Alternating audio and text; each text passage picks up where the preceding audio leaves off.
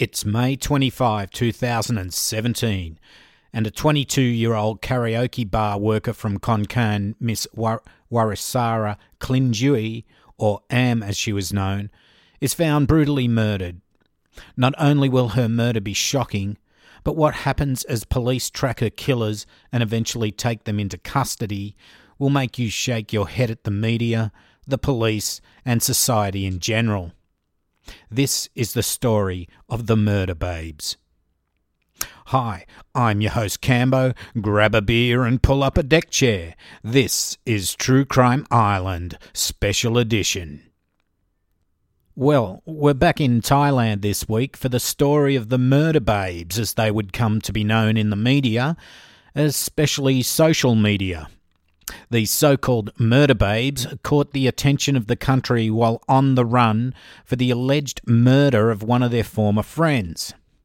But before I get too far ahead of myself, let me start at the beginning.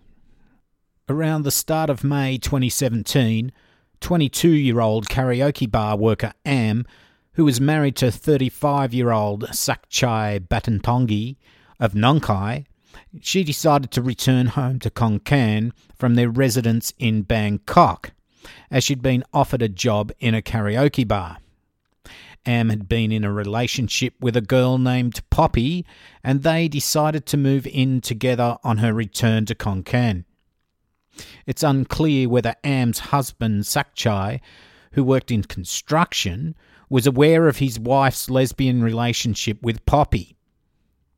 I had conflicting reports that either he did know she was in a lesbian relationship with Poppy, or if he thought Am was going to live with her granny. Either way, he was happy for her to get a job. Once Am returned to Khon Kaen, a former friend named Priyanuch or Priyal Nongwanchai, 24, found that Am was back in town and called her for a meeting. Now, this meeting wasn't so they could grab a beer and pull up a deck chair. This meeting was to clear the air over an incident that had happened about a year before. What had happened was that Priyal suspected Am of dobbing her husband into the police for drug dealing, and there was also a matter of a 40,000 baht that Am owed Priyal. Now, 40,000 baht is around $1,200 US, 1,500 Aussie dollars, or 920 UK pounds. For Pinky Pink, it's 9,346 Norwegian crown. Jason, he could buy about 40 cases of Forex gold. So that's a lot of money for Thai people. Now let's talk about this Priyal girl a bit.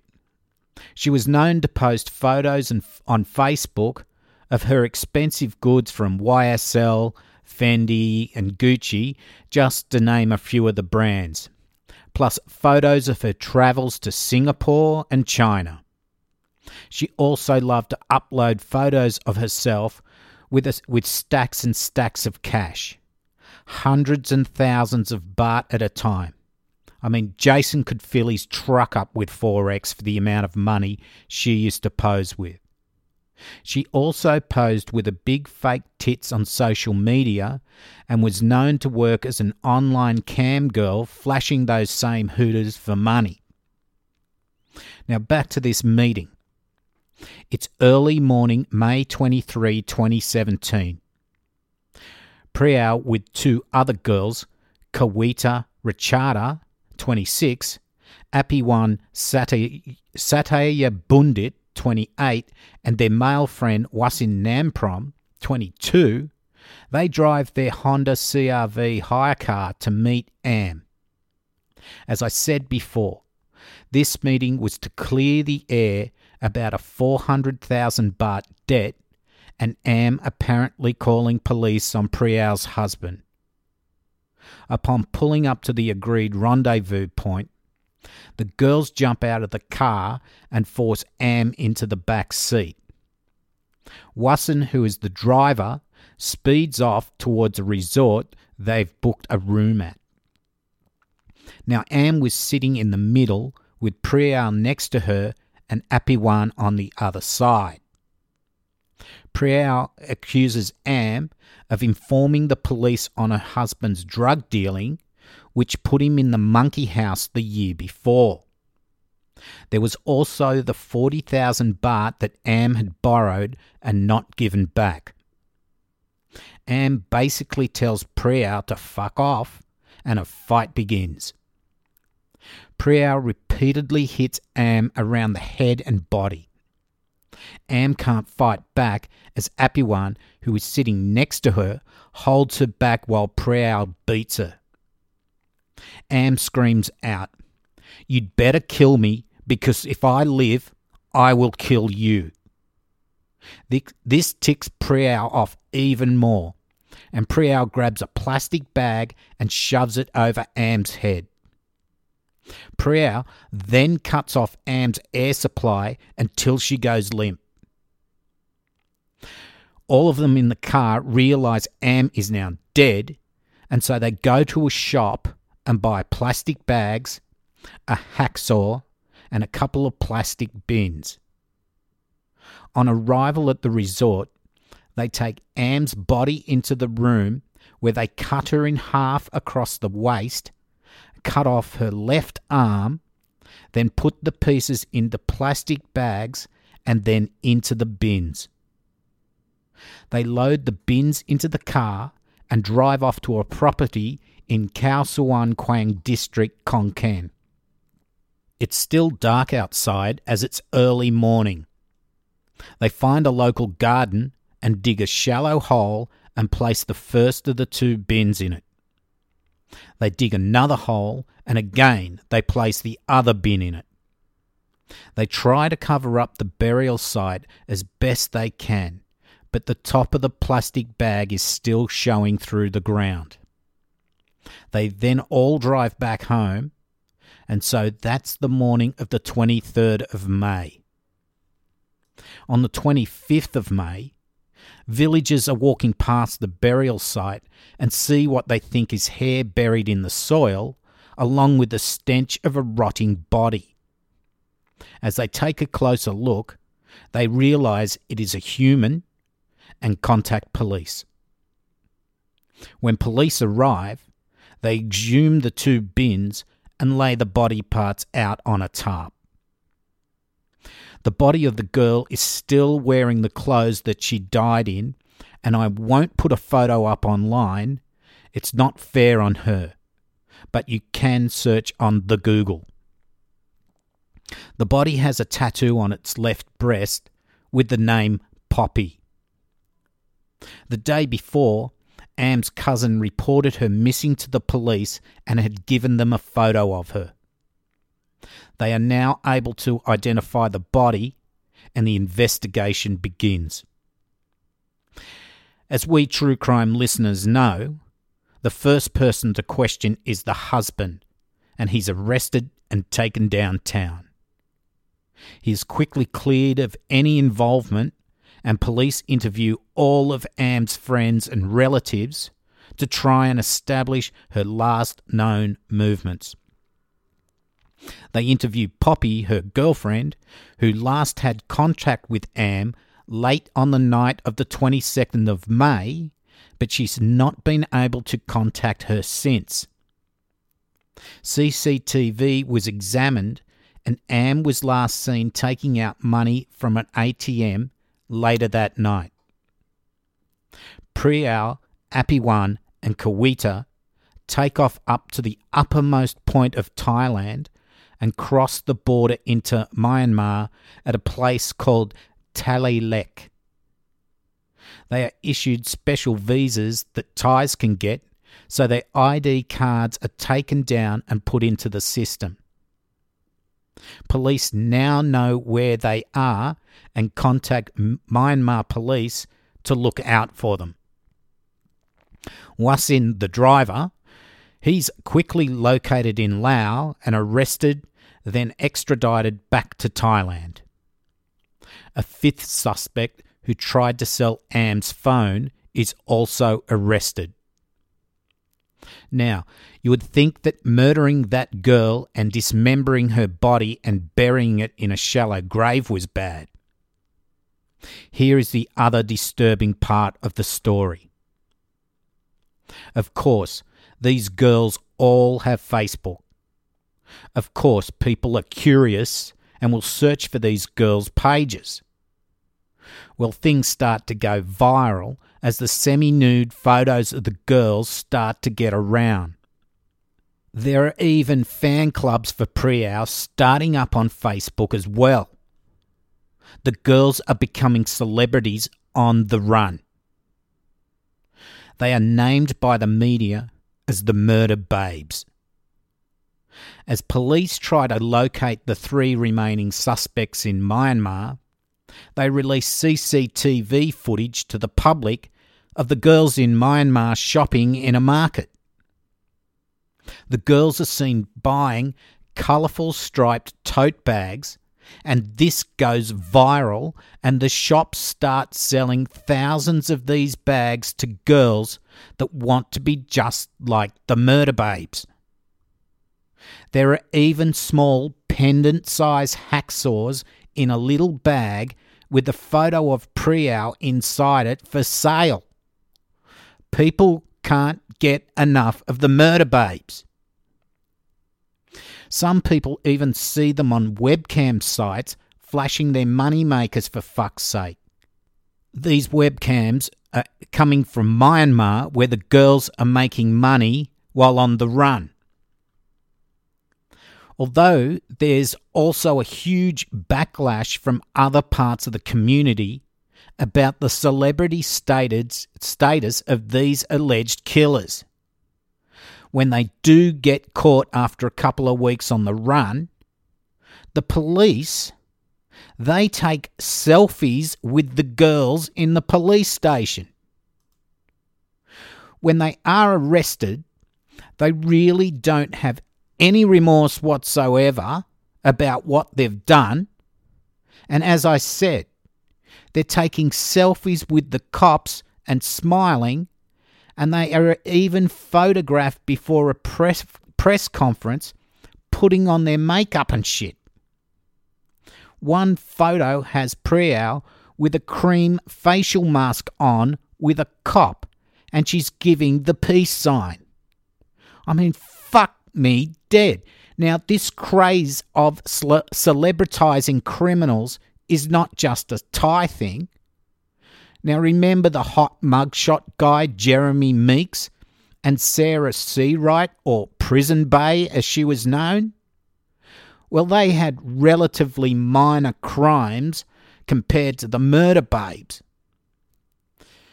Now, the police have 5 suspects in custody, and the male driver Wasson is quick to distance himself from the murder. He told police he was only the driver and didn't participate in the murder at all. Not good enough, Wasson. You are charged with murder. Priyau, Apawan and Kawita are also charged with murder, with the 5th suspect only charged with theft.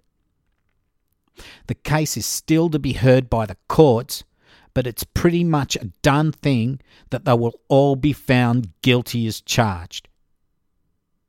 The media portrayal of these girls as some sort of celebrities pissed off the government, and they are tightening up the already restrictive media rules as a consequence. At least there was one Thai Facebook site called Queen of Spades that was outing people that were using the hashtag Team Priyau. Some people even deactivated their accounts, trying to evade the subsequent witch hunt. Queen of Spades admin said, the popularity of the hashtag Team Priyau reflected the decay of society. Pravit Rajanapruk said it pretty well on cowsodenglish.com. Society should think hard and ask themselves why some express adoration for an alleged killer. Was it simply the sexual attractiveness of the killer combined with her nonchalant demeanour after being arrested? Was it people's emotional numbness to killing and death because they've been exposed to news of murders on a daily basis? Or was it the quick fleeting minutes of fame Priya was enjoying through media's overt attention to her and her story? Perhaps it's a combination of all of the above and more. In an era where being different is cool, some people may have unfortunately chosen to be cool by explicitly expressing support for an alleged murderer. That sums it up pretty well, Pravit. Yep, these girls have shown no remorse whatsoever. Maybe they think that they'll be able to bribe their way out of prison, and so they really don't give a damn. I wonder what was in it for the guy. He sort of got caught up in it, but he could have stopped the car and prevented it. So he's just as much as a scumbag as the other three girls. Cutting up her body like that and dumping her into bins that they half buried just showed how little respect these vermin had. I tell you, the photos at the burial site are absolutely shocking. I would like to say that I feel for Am's mother, but she came out in the media wanting monetary compensation even though she had little to do with Am's upbringing, as Am's granny did most of the parenting. Well, let's hope these scum get all they deserve. Okay. On to another story beamed down to me from Jason Abercrombie today that I'll make mention of. This is to do with another arsewipe called Lorian Norman of Adelaide, who also thinks she's something special on social media. She called police at 4 a.m. October the 1st last year, threatening to throw her 8-month-old daughter Evie off her balcony. When police arrived, they found little Evie with severe bruising to her face, and so they carted both mother and daughter off to the hospital. A paediatrician found Evie had at least 8 separate blows to her face and body, with bruising on her forehead, cheeks, ears, neck and arm, caused by a slotted spoon and a hand. You can find the photos online very easily. Just Google Lorian Norman, Lorien. When police questioned Lorian, she tried to persuade police that Evie had fallen in the playground. But they could see that that was just bullshit and charged her with aggravated assault causing harm with intent. It carries a maximum sentence of 13 years. She pleaded guilty and was found guilty. So you think she'd be spending a few years in jail, right? No. She got a good behaviour bond by the court and ordered to pay 500 Australian dollars. The judge thought it wasn't the most serious of offending of this type in terms of the degree of force involved and the duration of the offending. Like I said, go and have a look at the photos. Her former partner and father to Evie was spewing. He told reporters that if it had been him, he would have been thrown in jail and deserved to be there. He then revealed text messages from Lorian after she left court. She wrote, "I'm not in jail. What's your next move?" She then sent further messages. "I'll send photos in October. Cute family photos of Evie, my sister, her partner and my nephew. Smiley face." What a skank bag. Then she sent, "Even with everyone on social media against me, I still made it. And I'll be having part custody within a year. Smiley face." This fee maggot and the justice system really stink the fuck. She's obviously self-obsessed and has no regard for her child other than using it as a weapon against the father, her former partner. And the judge not even sticking her in the monkey house for a year or two at least. For fuck's sake, what the fucking fuck is going on in Adelaide? Okay, Islanders. Well, this is the end of another special edition. A big shout out to the lovely Katie for helping me on the Murder Babe segment. I'd like to thank all the Islanders for your support. A shout out to Brent, who's the latest patron of the island. Thank you very much. There will be another post out of stickers this week. To support the island via Patreon, you can pledge as little as $1 per month, and that'll give you a new episode every Sunday. Go to patreon.com/True Crime Island. You can also support the island financially by doing a one-off donation via PayPal.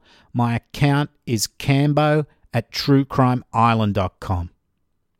But you can support the island just by sharing the podcast with a friend or by leaving a review on iTunes. Tell your family or friends about podcasting and help them if they're not sure how to go about it. There is merch. First, there's a link on my website, www.truecrimeisland.com, for merch at the top of the page. That's for t-shirts and hoodies plus mugs. If you want a beer, koozie or cooler, I have some left. Just email me for the details. I have can and bottle sizes. All koozies come with stickers. I also have stickers by themselves. So if you want to buy some, just message me or email cambo@truecrimeisland.com. We have a promo this week, and it's called This Week in True Crime History. Have a listen.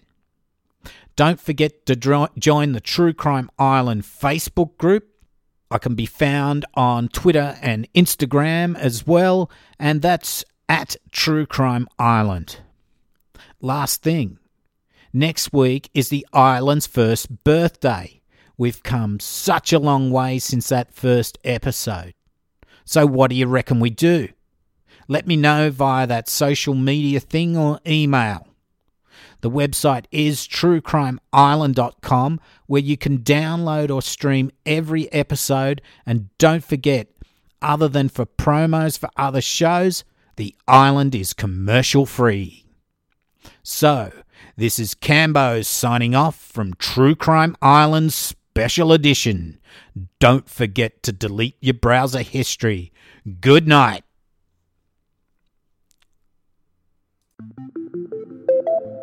Hi, I'm Joel Micah Harris, the host of This Week in True Crime History.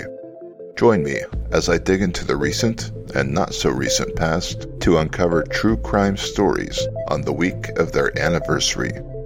You can find This Week in True Crime History on iTunes, Stitcher, and Google Play. For more information, visit us at thisweekintruecrime.com.